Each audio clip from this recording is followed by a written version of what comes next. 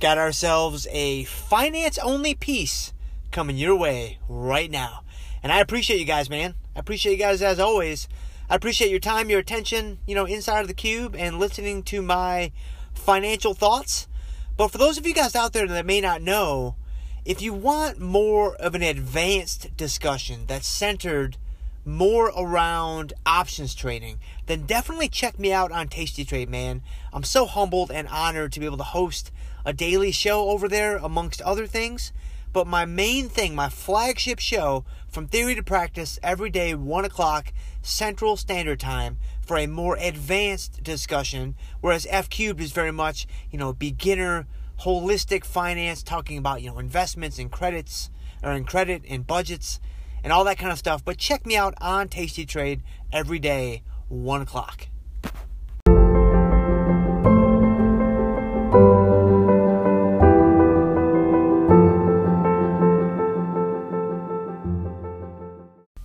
Jim Schultz here for F Cubed. The podcast is back, man. And today it's a Friday, and I want to talk a little finance. I'm kind of in a finance mood. And so let's lay a little bit of finance out there. And I kind of want to get right to the point and maybe tidy this thing up today in less than 10 minutes. And to begin doing so, I want to speak to a very specific segment of the population. And so I'm really talking to those of you out there that are in your 50s, your 60s, your 70s. I'm not necessarily talking to people out there in their 20s and their 30s, or even their 40s. Although my hope is everyone can glean something from today's discussion. But I just want everyone out there to know on the front end that I am speaking directly to those of you out there that may be a little bit later in life. Maybe when it comes to investing or finance, you're more into, or at least shifting into, the capital preservation mode, not as much the capital accumulation mode. And that's a separate podcast all in and of itself. But nevertheless, that's who I'm talking to today. Today I want to talk a little bit about risk aversion.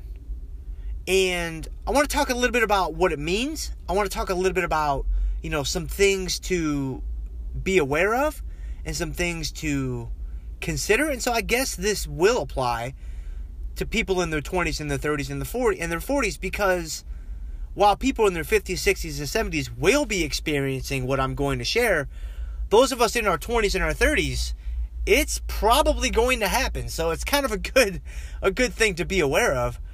And it's basically this. So risk aversion is a fancy term in finance to basically describe people's attitude towards risk.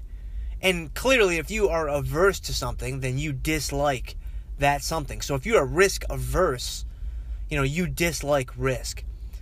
Well, I don't think, it's going to be a super hard sell on my part to convince you guys that people have varying levels of risk aversion.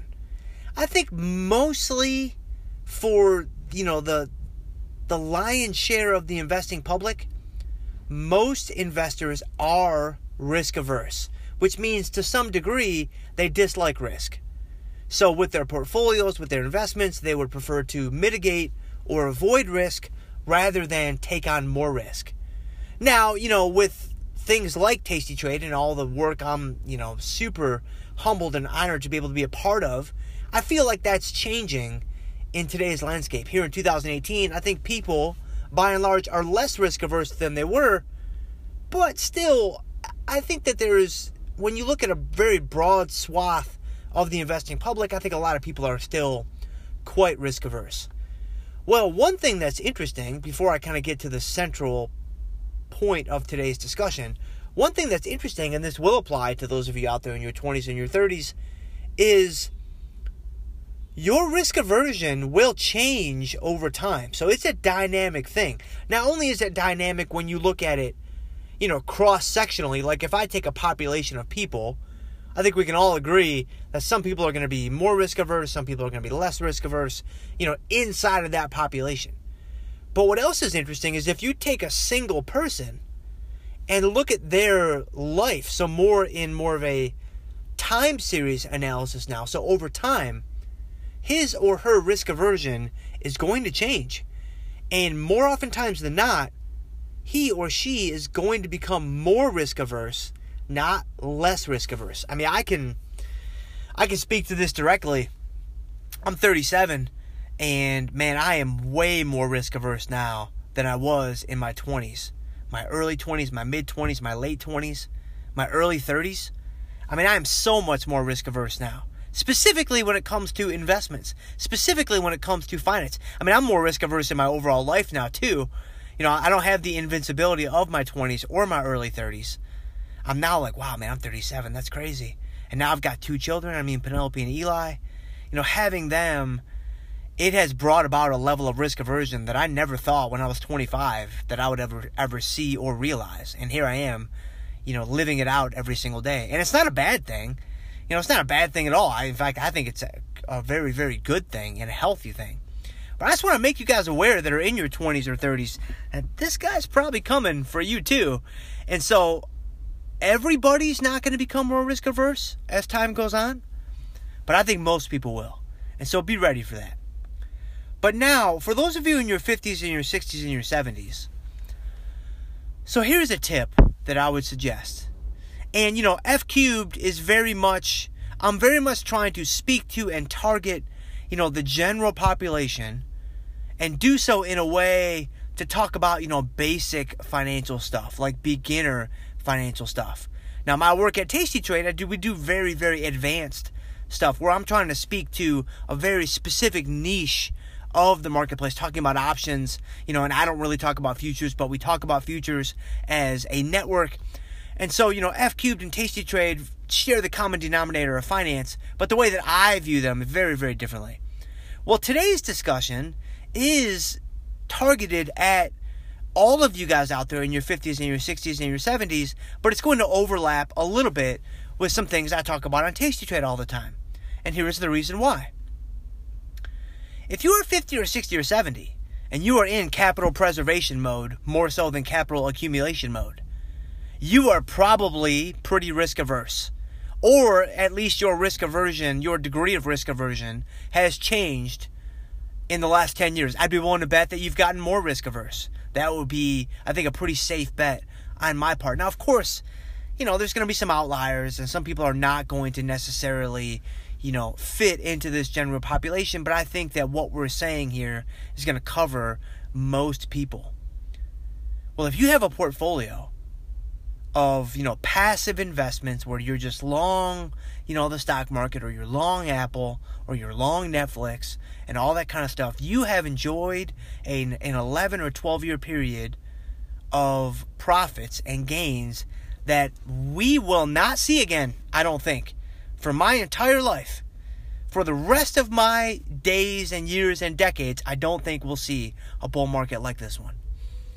That being said, here is a slam dunk way for you to take on less risk and still maintain your long bias and still, you know, play the market to the upside, which is the way that maybe you've chosen to play the market. You like the fact that, you know, the global economy, you know, is improving. You like the fact that the stock market goes up, you know, over a period of decade after decade. You know, that's certainly the case and should be the case when you start to factor in things like risk premiums and innovation and all these different things that I don't want to talk about here today.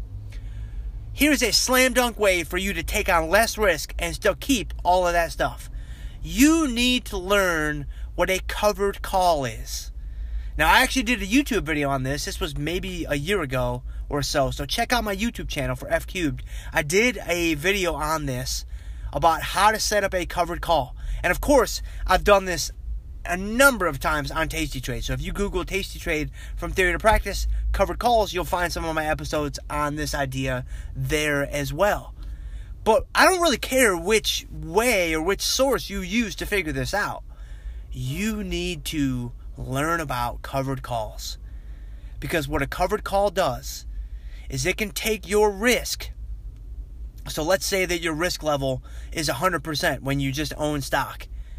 By putting on a covered call, you are able to trim that risk by as much as you want to.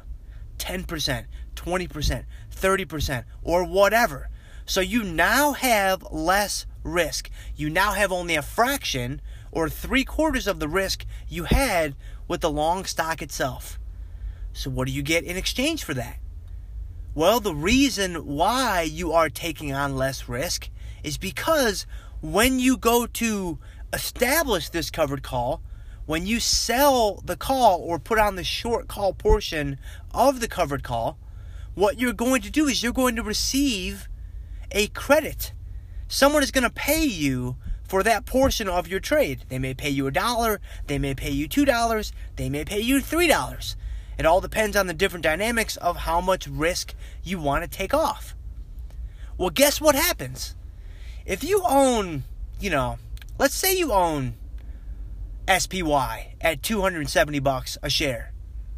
If you go in and sell a call for $3, you're still able to play the upside. It all depends on where you situate that call, and I talk about that in that video on YouTube. So definitely give that guy a look if you haven't seen it yet. But if you get $3, guess what that does? That reduces your cost on that trade by that amount. So now if you bought it at $270, it's like you bought it at $267. So if SPY goes down, you have literally built yourself in a safety net. You have built yourself in a nice little cushion to the downside. You still get to play the upside. You still get to remain bullish, which might be your bias, but you do so in kind of a Diet Pepsi way that allows you to control and reduce your risk. And if you're a little bit later in life, 50, 60, 70, and you're looking to preserve capital, not necessarily accumulate more capital, man, this strategy is tailor-made for you. Because what you're giving up is you're giving up the extreme upside. You're giving up all the gains beyond some level that you get to choose. But again, your goal is not to accumulate a bunch more capital. Your goal is, hey, I've already accumulated, 5 figures, 6 figures, 7 figures, 8 figures, 9 figures, whatever it is. I mean, we're all in different situations. It doesn't matter. You've already accumulated a lot of capital. You want to preserve and save that capital. Here's one way to do it, man. And it speaks right to the fact that so many of you guys out there are more risk averse, which doesn't mean that risk doesn't have a place in your portfolio, because I think it does, more so than you might realize. But just speaking specifically to a very simple and easy way to use a product like options to not only control your risk, but maybe get your feet wet into this space. And yeah, man, I mean, if you don't want to do anything else with your portfolio, if you don't want to do anything else from an active management standpoint, you got to at least do this, man. You've got to at least consider a covered call.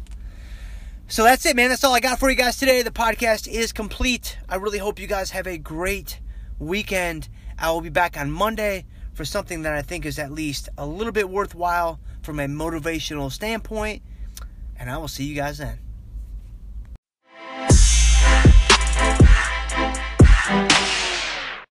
Hey guys, you're listening to the podcast. Thank you so much.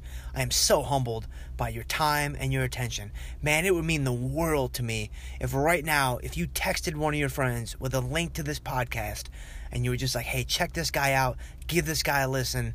I think fitness, finance, faith, it might help you out. Help me spread the message. Help me spread the word. Man, it would be phenomenal.